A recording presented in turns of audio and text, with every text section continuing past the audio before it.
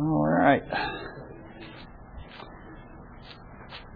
We are in Genesis chapter 24. And in spite of all your best efforts last week to get me sidetracked and to keep me from finishing my lesson last week, I got it pretty much done. So, I wonder if there's a race between you and Ronnie of who can finish last. Ronnie wins hands down.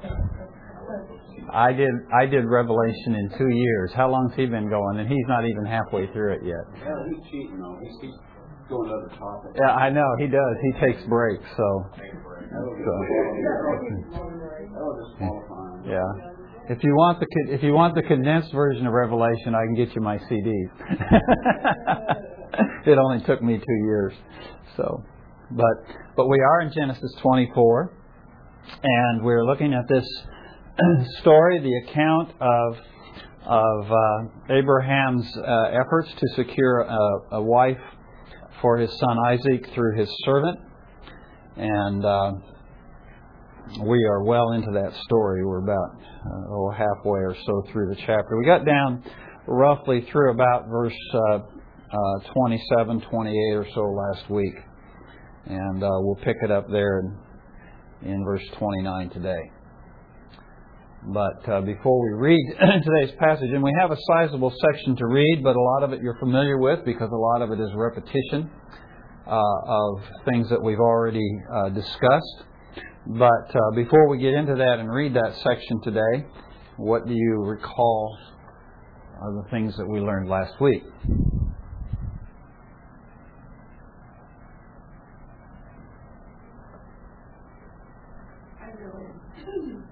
Noting that God does speak to us, He guides us, He loves us, and He shows us what's true, and He leads us toward what He wants.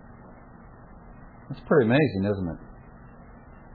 Most people live their entire lives and never know that that's available. In fact, we're going to see today the process, what happens when somebody discovers that for the first time in their life. We're going to see that with Rebecca. It's pretty amazing. And unfortunately, I think we become so accustomed to it as believers, sometimes we take it for granted. What a stunning, miraculous, marvelous thing it is to have God leading your lives and involved in your life on an intimate level. But what else?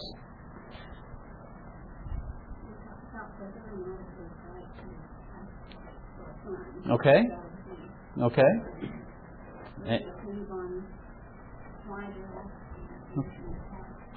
We see examples in Scripture where it's done, where signs are asked for, and the Lord doesn't seem to, in many cases, doesn't reprimand them. In some cases, He does. And so it has more to do with the circumstances involved and the heart of the people involved as to whether or not it might be appropriate. What are some of the things to be considered when somebody thinks about asking God for a sign? Kind of like with parents. I mean, sometimes you tell kids to do things, and they just need to do it because there's no time for explanation. So I think there's a lot of timing. Okay. God's got all the time He wants to. It's just the deal of this needs to be done now. Just trust me to do it. Okay. I'll show you later. Okay. You know. Yeah. Okay. What's the difference between manipulating God or trying to make a formulaic thought versus it's sincerely designed to do it? For us, Scripture, we would love that whole period of Scripture, but because of rare, and I agree, it's a rare case of activity seeking. Yeah. We really need direction. Yeah. Our society has a real warped view of it, and it tends to infiltrate the church. Oddly enough, just last week, before the lesson, I think it may have been that Saturday before, Lynn and I were driving somewhere, and all the lights were green, or all the lights were red. It doesn't really matter. One was happening. No, it does matter, Jim. Maybe it doesn't to you, but it does to everybody else. Actually, the statement And then it said, it's a sign, and then she said, oh, I started to say from God, but that would really be, bad, to indicate God and to be presumptuous also. Anyway, so we got off on talking about the sign. It's a sign. How many times do your people say that? Yeah. This thing happened, oh, that's a sign. And they mostly say it flippantly perhaps, or they're not really thinking, or maybe they are thinking that there's some spiritual cosmic magnetism and all this kind of weird thing. So we need to divorce ourselves from all that wrong thinking. I think you had a really good, clear presentation of how God approaches that with the right heart and still operating in faith. Just because, okay, God, if this thing is all wet and I'll just do it, you still have to have faith to trust that God's leading in that direction.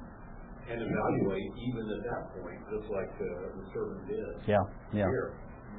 Yeah, the sign is not the final answer. We still have to hold things under close examination to God's Word and God's leading and that sort of thing. One thing I didn't get into much last week, though, in this area, though, is when we talk about the providence of God, we're talking about how God controls and directs circumstances, oftentimes in unseen ways. So, for example, when we read the book of Esther, we see God's hand all over that whole story. But God is not mentioned once in the entire book. Okay? So when we read the book of Esther, we see God's providence. We see Him working, and we understand He is working by faith. But really at no point in the story is God specifically mentioned, or to say God did this or God did that. But you just read the story and you see God at work. And I think sometimes in this area of signs, one of the things that we're struggling with is we're struggling with the area of God's providence. There are many, many things, as we talked about last week, they're very clear from God's Word, what He intends, what He wants us to do, what He expects of us. And that's how we live our lives, primarily, is by the dictate of Scripture and by the instruction of Scripture.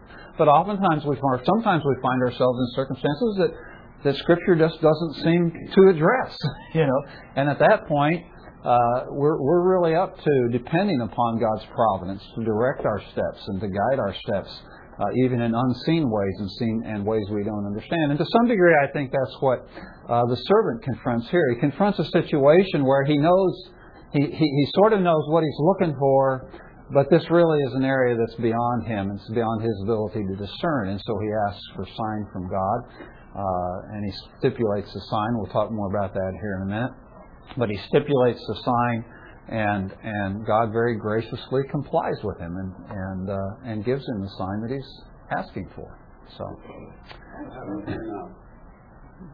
it's kind of a hard sign. I don't know the culture. I don't think it's customary to water a stranger's camels. But trying to put it in a modern day thing is like you drive your car across country and go into a convenience store to ask for a drink of water.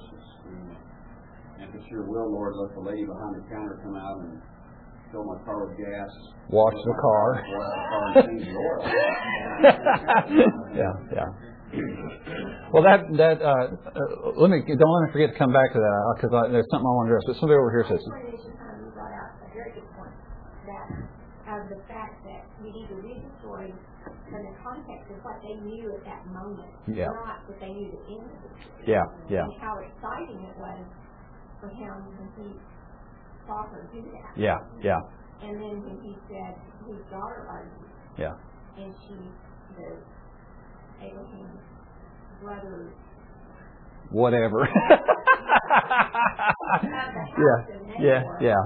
And he's like, heart starts pounding. Because, and then he bows down and worships. And she sees him pray to God, and the personal relationship there that you brought out, there was no idol. It was just him praying to an unseen God.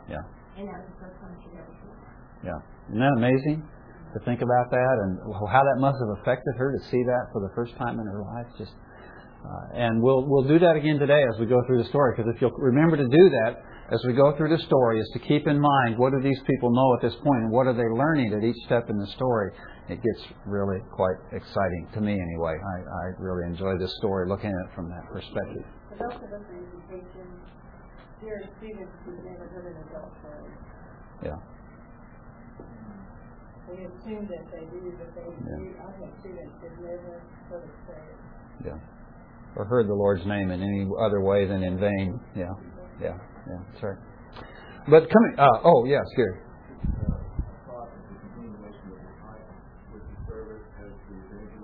Mm-hmm.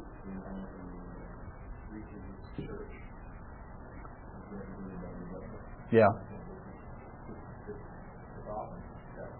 It is, isn't it? And we'll see more of that again today. It's cool to look at the analogy that we see here of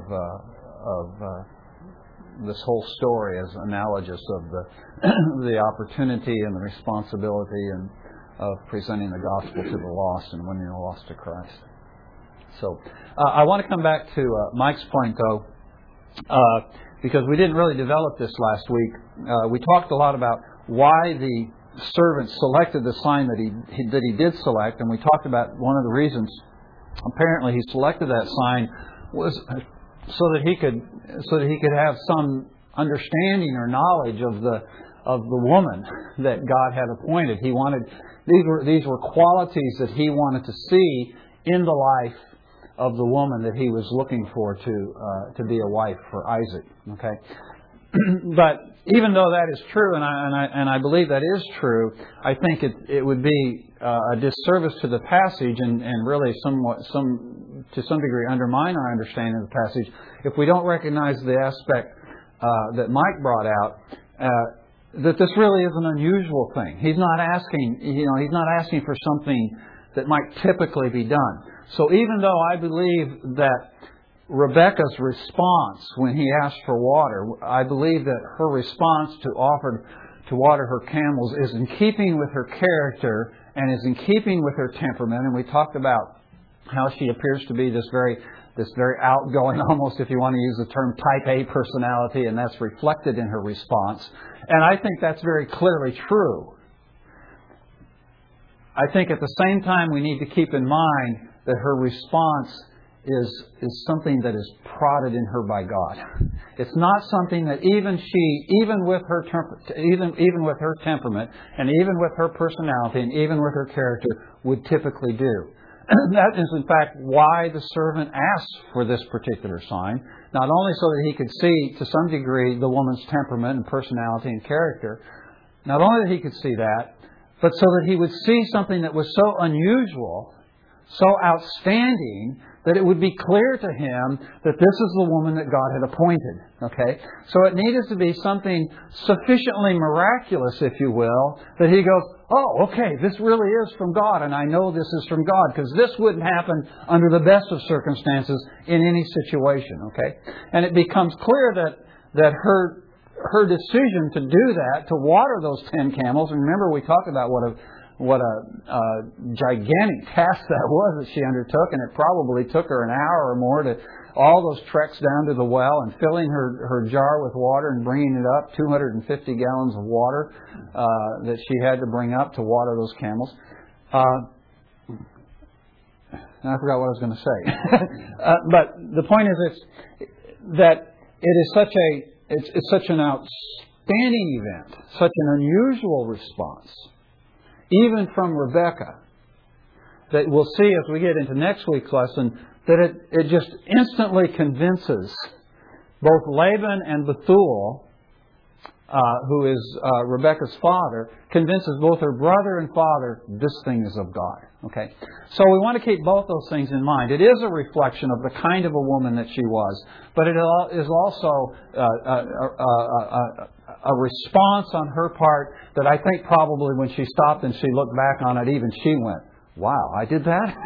She might have been thinking that at about a gallon 150. Going, why did I do this? You know. But so at any rate, I think it's a reflection of both those things, and I think that's important to keep in mind. Actually, Rick, I think that type of personality would not. This is evidence you don't have that personality. You would not stop and think. That's probably true. Yeah, I would definitely stop. You just do it, and you're busy not doing it. And I would probably ask that question as soon as the words were out of my mouth. You know what else about that personality? We overcommit. Oh yes, yeah. I think she overcommitted here, but in this case it was the Lord's prodding. Okay, yeah, great. Okay. Well, let's pick it up and read verses 29, through verse 49. And as we read this, you're going to be hearing all the things you've heard before. Okay? I want you to notice, as if you could avoid noticing, this is complete repetition. You know all of this. Okay? Well, we'll read it, and I'll talk about that repetition here in a moment. But as we read it, keep in mind, what do these characters know?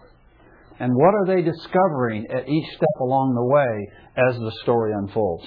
Okay? Now, Rebekah had a brother whose name was Laban. And Laban ran outside to the man at the spring.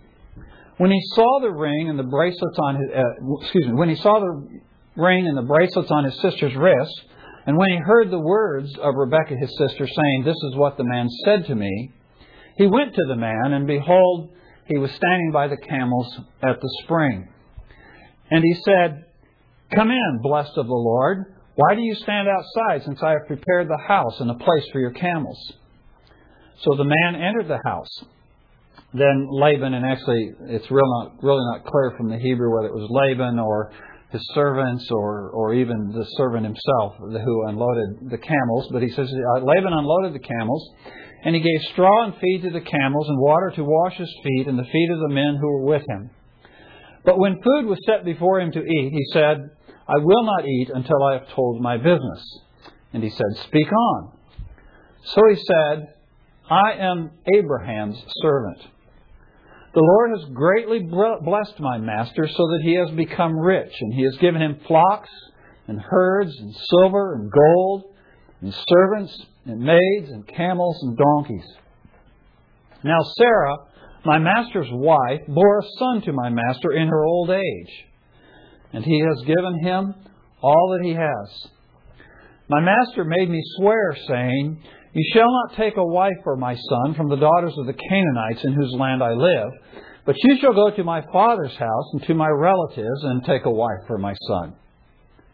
I said to my master, 'Suppose the woman does not follow me?' And he said to me, 'The Lord, before whom I've walked, will send His angel with you. Make your journey successful, and you will take a wife for my son from my relatives and from my father's house.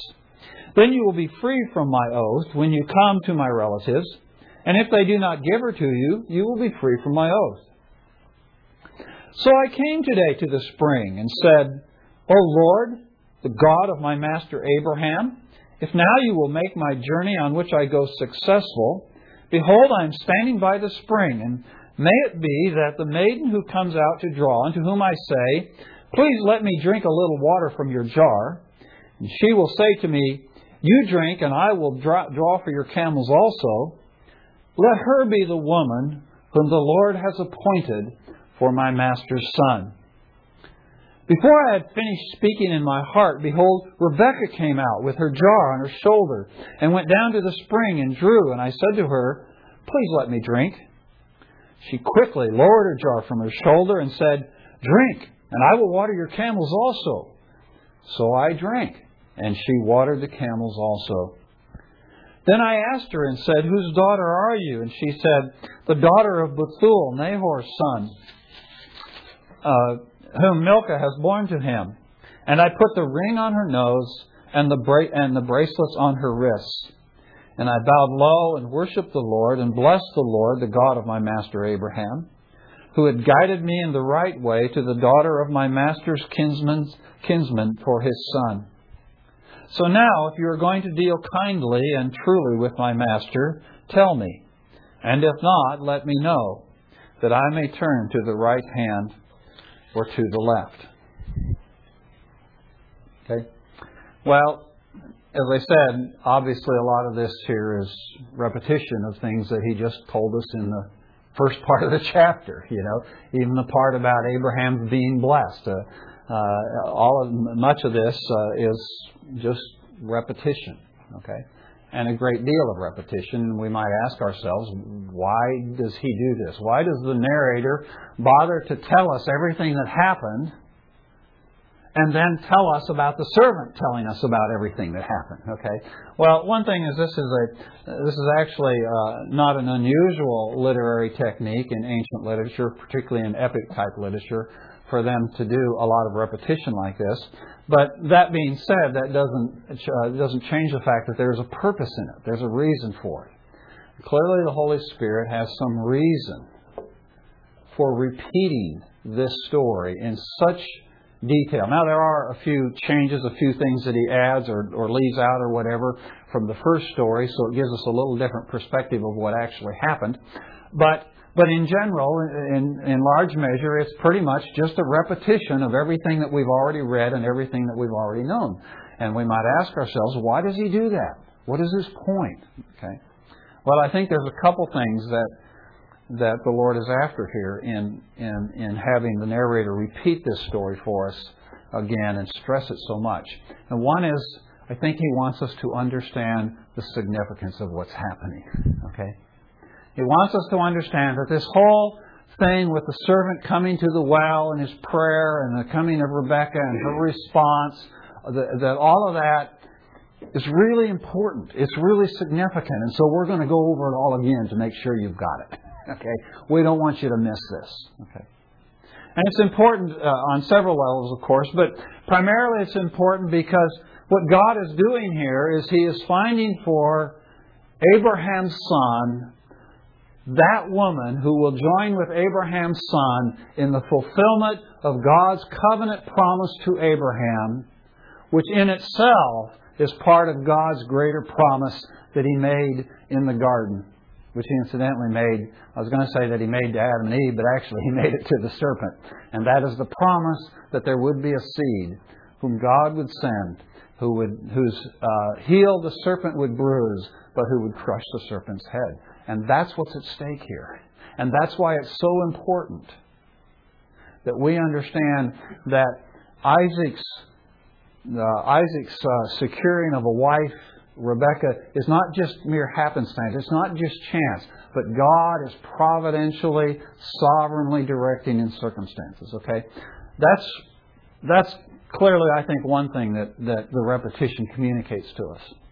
But the other thing is if we remember to do what I suggested last week and what we've talked about today, about as we go through the passage, keeping in our mind not just what we know, but what they know at each stage along the way. Okay.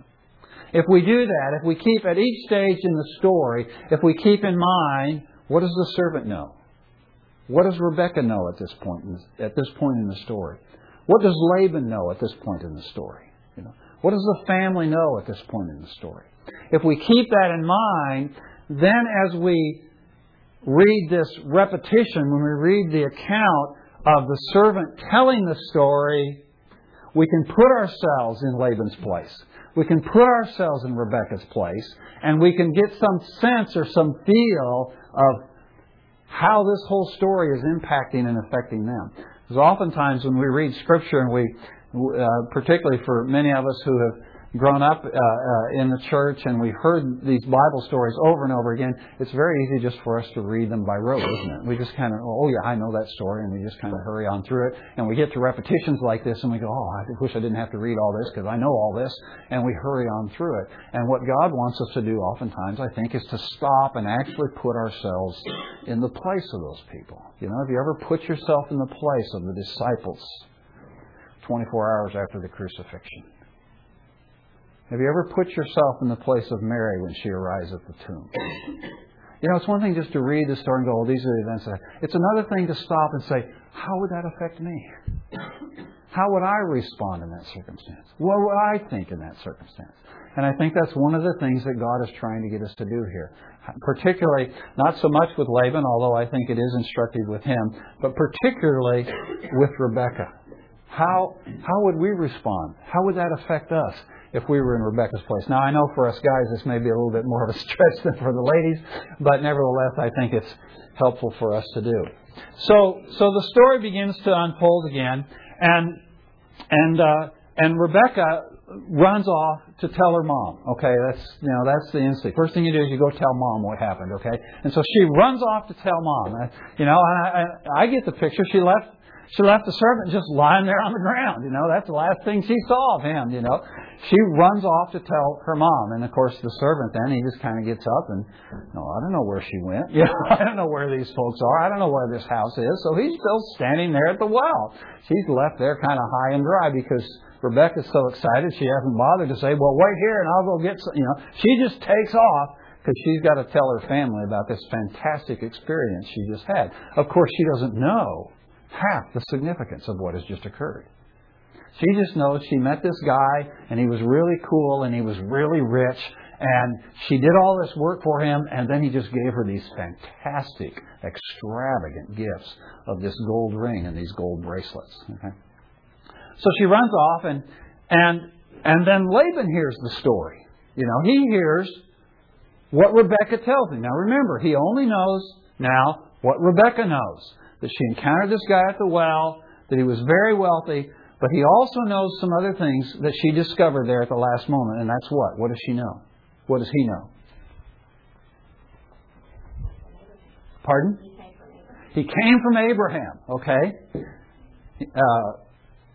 There's an interesting point about that. I'll come back to that in just a minute. But he came from Abraham. What else does he know?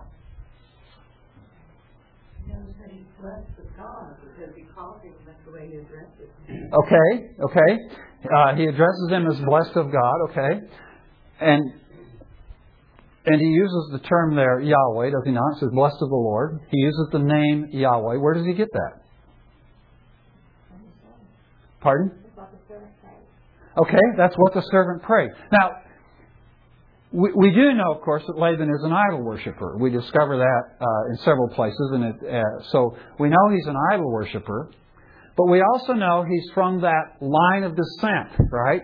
That we've talked about, the line of promise. Okay, so there is the possibility that within the family of Bethuel, Nahor, Bethuel, and Laban, that within their family there is some residual knowledge of Jehovah, of Yahweh. Okay, so possibly he's heard the name. He's possibly known the name Yahweh.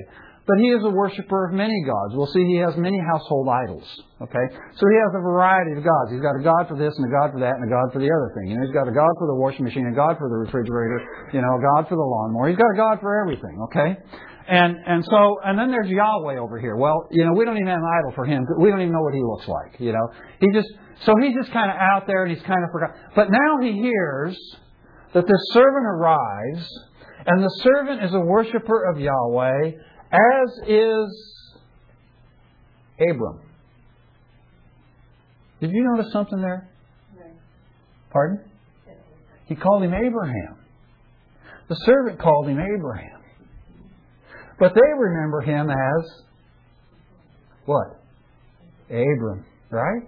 And all the way through the whole story, everybody talks about Abraham. Well, the servant talks about Abraham. I don't know if anybody else does. Okay.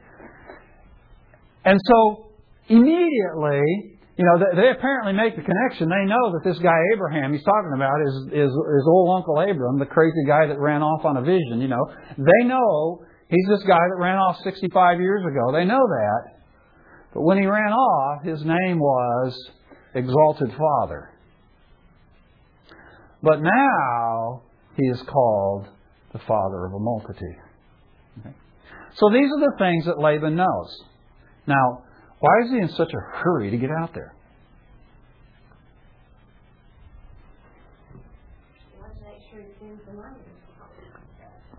Okay, he wants to extend hospitality to him. Okay. What? Okay. Okay. It seems like the narrator makes a point of that, doesn't it? Now, I don't want to make too much of a point of this, too much of a thing of this, but it does seem very clear because he says he ran out there to him.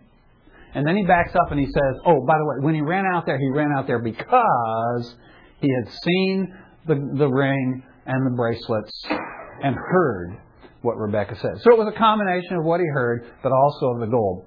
And we will see as we discover more things about Laban as the story of Genesis unfolds, we will see that he is a guy who really is pretty infatuated with material wealth, and he will bend the rules if he needs to in order to secure it. Okay, so we will discover this about Laban, and I think this is maybe a little bit foreshadowing for us of the kind of things we're going to encounter with Laban later in the story of Jacob. But at any rate, apparently he's quite interested in this guy's gold. But why else would he run out there in such a hurry?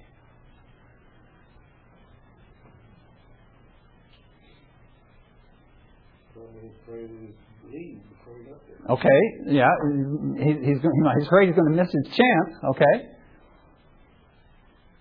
What if one of your kids came walking in the door? For those of you who have kids around the house still, what if one of your kids came walking in the door and said, "You know, there's a guy out there that knows my uncle so and so. We haven't heard from in 50 years." What would you do? You know.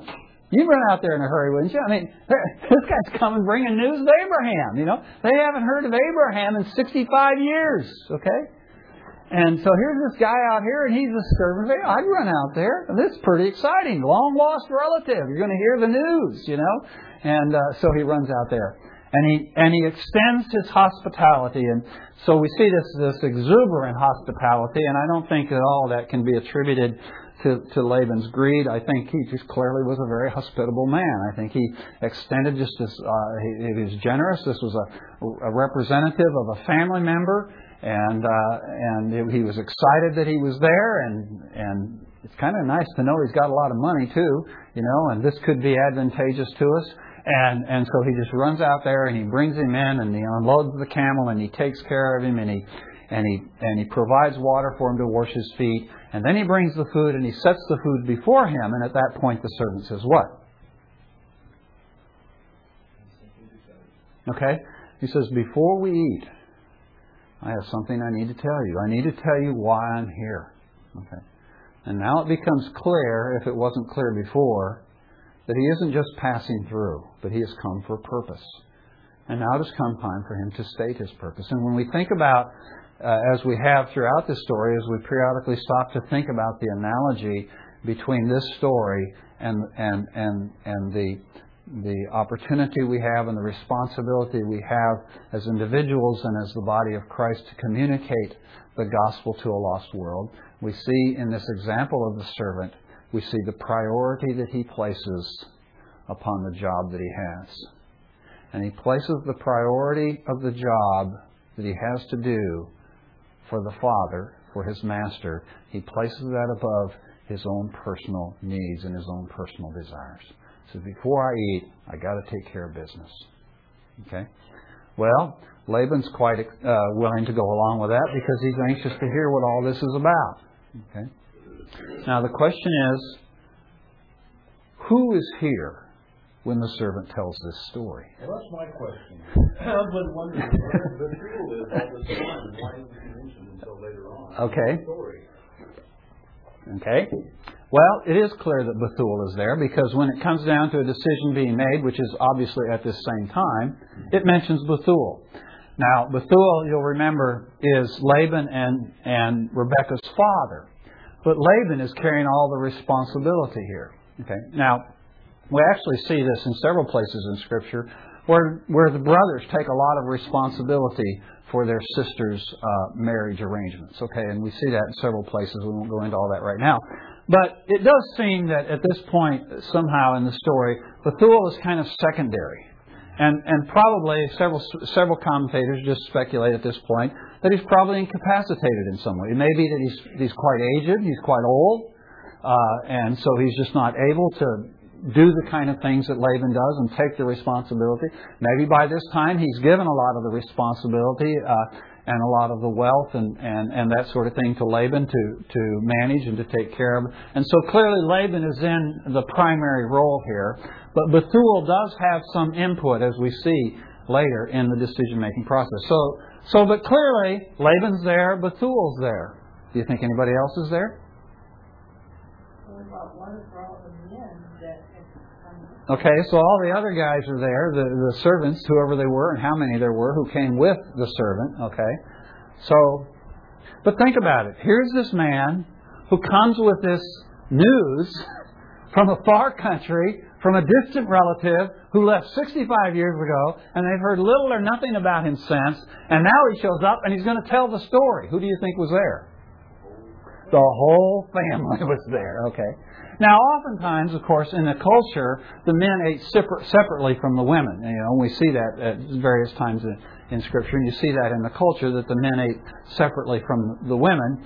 So you might think that it's just the men there, but remember the story back in chapter 18 when the three angels, actually the Lord and two angels, came to Abraham, and they sat down to eat under the tree with Abraham. Where was Sarah? In the tent, listening. Okay? So I think we can assume here quite safely, given everybody's interest in this guy, that they're all there. And if they're not right in the room, so to speak, they're all eavesdropping, because they're all anxious to hear. Who is perhaps the most anxious of all? Rebecca. Why? She's the one who went out there and got the guy. She found him. She has a vested interest in this guy. And she's wearing these bracelets and this nose ring that he gave her. You know? So she wants to hear this story. So there she is in the background, and she's listening as this guy begins to tell his story. And the first thing he does is the first thing that probably we ought to do when we're sharing the good news with people, is he talks about the Father and the Son, right? He talks about Abraham, and he describes this extravagant blessing that God has heaped upon his master Abraham.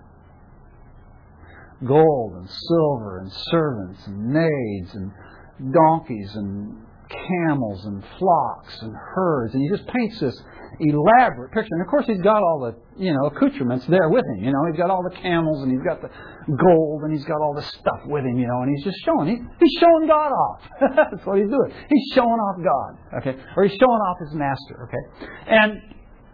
And he tells him about how great his master is and how God has blessed his master.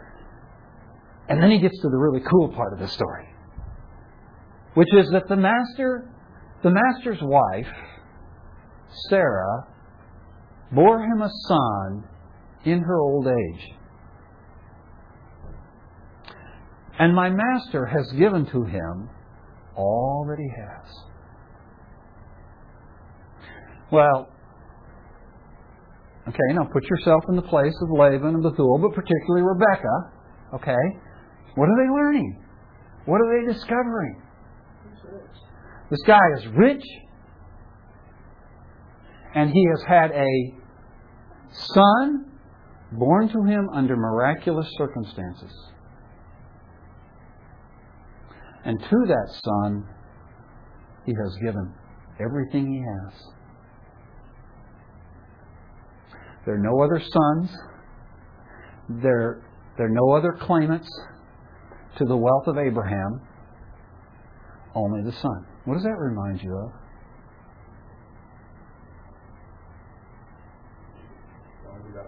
The only begotten Son of God, to whom Jesus said, "My Father has given to me all that He has," of whom Scripture says that to Him has been given a name which is above every name, that at the name of Jesus every knee should bow. The one who said of Himself, "To me all authority has been given in heaven and on earth." And so we see Isaac is in a sense a type of Christ here, isn't he? He is the one who has received from his Father everything the Father has. And that's the Son that we represent. That is the bridegroom to whom we seek to bring the bride. The one to whom the Heavenly Father has given all that He has.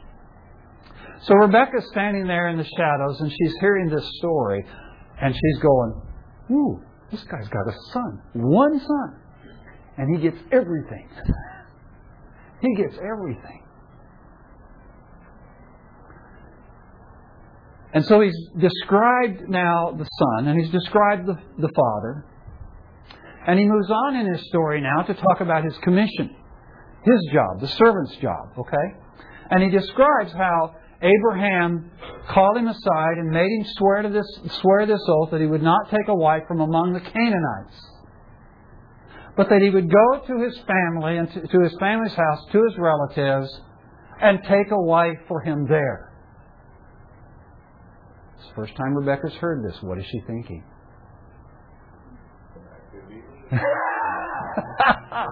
It could be me. I'm available. I'm a virgin. I need a husband. Actually, I think it's way beyond it could be. Well, she... I know. My wife's one of them. The potential possibility when I first talked to her, she was already writing Linda Mackintosh. Well, So she may be way beyond it. She may be. And it isn't going to take long for her to get there. Yeah, exactly. The way this story unfolds. Yeah, that's true. That's true. What was it like the first time you knew that you could be a child of God? What was it like the first time you knew it was even possible that God could love you?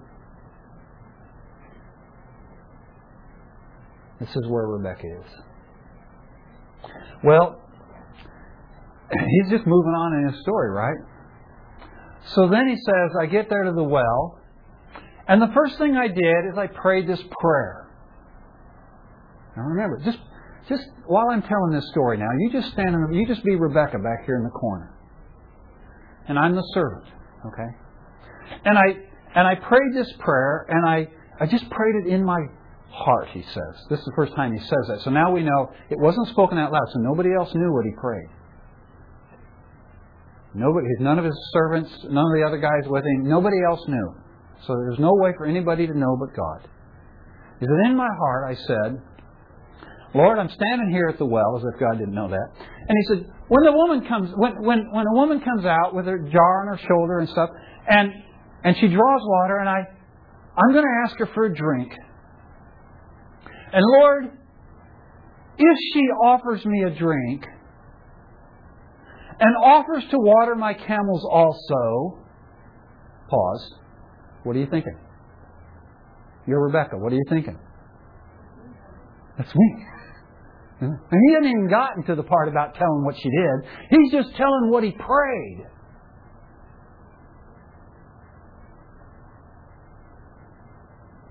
And he says,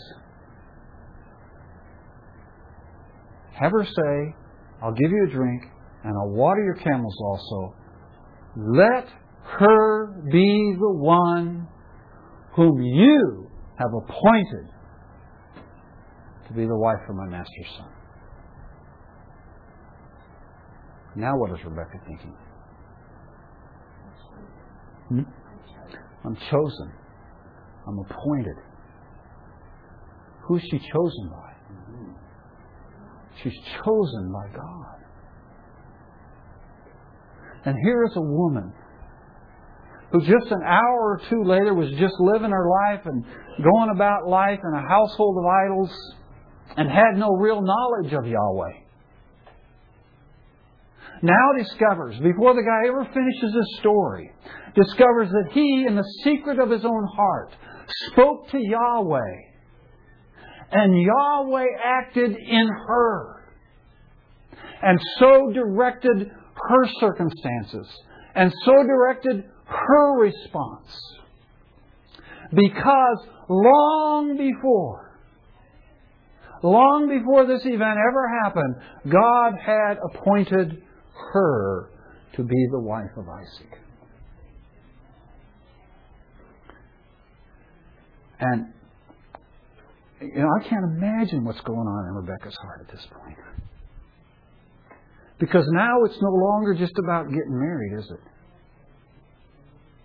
Now it's about a relationship with Yahweh. The unseen God. The covenant God. This is not like any God she's ever heard of before. And this God has chosen her. And this God is acting in her life. And this God is intimately and personally involved not only in the circumstances of her life, but even inside her mind and the things she's thinking and the things she's doing. And she's discovering the reality of what it means to, as Abraham said, walk before the Lord. Well, then he goes on and he's telling his story. He goes on and he explains how Rebecca came. But of course, Rebecca already knows all this, right? Because she did that. Yeah. And she said, that's what I did. But now it's time for Laban and Bethuel to get a dose of reality. And they're going, my sister did that? She's never offered to water my camels. My sister did that? And we will see next week, when we get to next week's story, we will see that they are so struck by the miraculous nature of Rebekah's response, that it was clearly God's hand in it, that they are speechless. They said they can say neither yes or no to what God has ordained, what God has established. They're just saying, listen, we're not tampering with this. This thing is so clearly of God, we don't want to touch it with a 10-foot pole. And we'll get into that next week, okay? So everybody there now is going, wow. This thing is of God. Now let me just take a few minutes just to tell you a little story. Because all of us probably have, I hope we all do, in our lives, times when we go, God blew me out of the water. God was working and God was moving. And we had a thing like that happen in our family. And excuse me, I didn't think I was going to cry about this. But our daughter-in-law, Amanda, some of you probably may have heard the story if you were at the reception they had shortly after they were married. Came down, we had a reception here for them in Norman, and she told this story, but I've heard the story before. I heard it first from my son before I'd ever met Amanda, and he told me about this. And I went, ooh, that's pretty heavy. So when I got a chance shortly before they were married to sit down, my wife and I, with them at a restaurant here in Norman, just to, son, future daughter-in-law, father, mother, interaction, get to know each other better type thing. And I asked Amanda, I said, Amanda, Benjamin told me this story about the things you prayed for a husband. And I need to hear this from you. And so she told me the story and she confirmed it. But she'd had an experience with a guy before that hadn't been real pleasant, and I don't think the guy was real honoring to the Lord in how he tried to court her and that sort of thing. And it really was a kind of a burnout experience for her in this whole process of getting married. And so she prayed to the Lord and she said, okay, God, when I get married, this is the man I want. And she gave the Lord 6 things. First thing was she wanted a man who loved the Lord more than he loved her. Well, that's a good thing to pray, and a spiritual thing to pray. And I would hope that any guy married loves God more than he loves his wife. And that's one thing she wanted. And she had lived and spent a couple of years in the Caucasus areas of Russia. And so she prayed. She said, I'd like a guy who's lived in the Caucasus. Okay, that narrows it down. How many Americans have lived in the Caucasus? I assume she wanted an American. I don't know. And by the way, Lord, I want him to be fluent in Russian. Okay, we're narrowing it down, folks. Then she said, and I want him, since he's probably been a missionary in Russia, I want him to have actually used his professional skills on the mission field. So he's not just over there witnessing or whatever, but he's actually used his professional skills. I want him to be younger than me. There was a reason why she had that in there. And we need to have a mutual acquaintance. That's what I want in a husband. Now, God could have just laughed her off, of course. Well,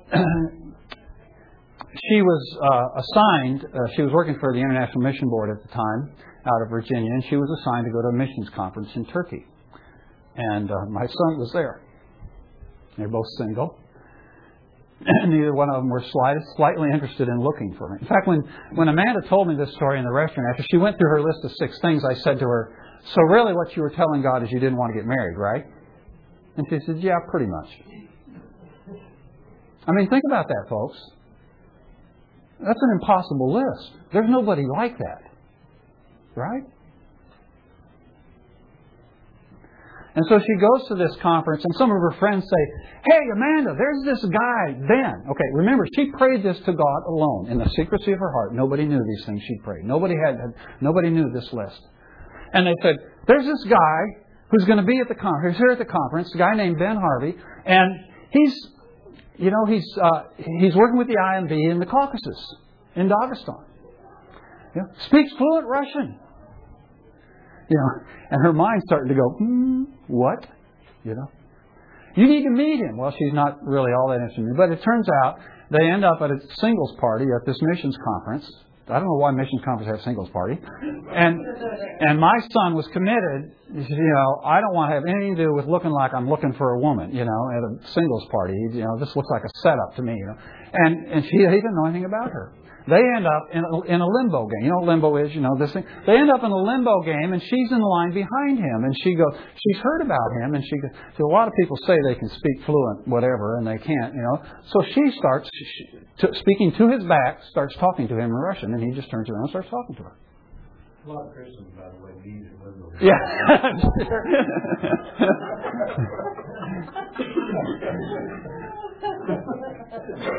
To make a long story, an exciting story, quite short. They ended up spending about the first 15 minutes of real conversation speaking to one another in Russian. And she discovered that he was, in fact, living in the Caucasus, fluent in the language, using his professional skills, architecture, in Russia. But thankfully, we didn't have a mutual acquaintance. Okay. But she's still pretty interested, and so they start corresponding. She gets back to the States, and she goes to visit a friend of hers with whom she had roomed in college. Was it Katie? Is that who it was? Katie?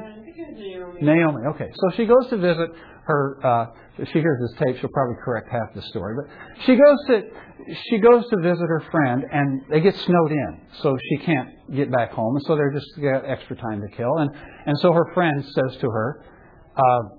The reason I didn't know whether it was Katie or Naomi is because she roomed with both these girls. She and their sisters.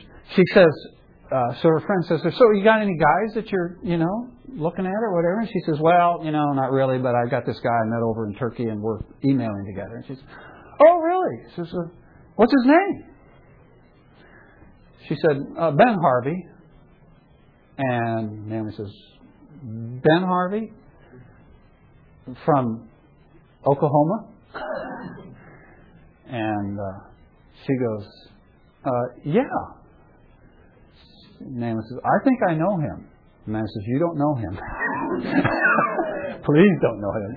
She says, have you got a picture of him? I haven't seen him since he was young, but have you got a picture of him?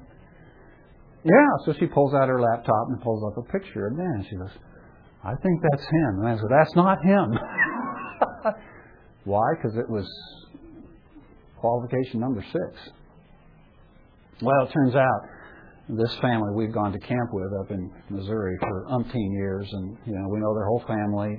Amanda knows their family well. We know the family well. We're close friends with them. Amanda's close friends with them.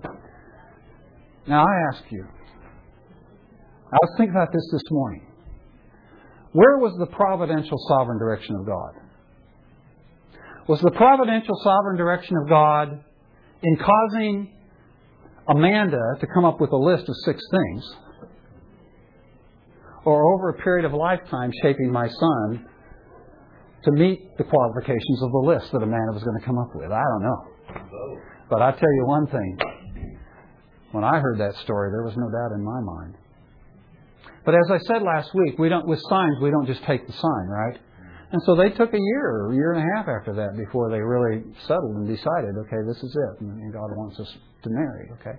So they didn't just take the sign. Actually, she didn't even give it as a sign. She just said, Lord, this is what I need. And the Lord said, oh, I can do that. I can do that. Now, if you can imagine, in a very contemporary context, what's going on in Amanda's heart as these pieces of the puzzle are falling into place. That's what was going on in Rebecca's heart, as the pieces of the puzzle were falling into place. And now she knows something she could have never imagined when she got up that morning. She is called to be the second Abraham. She is called to leave her country and her family and her father's house and go to a strange land she does not know and to a strange people to worship and serve a God she's never heard of before.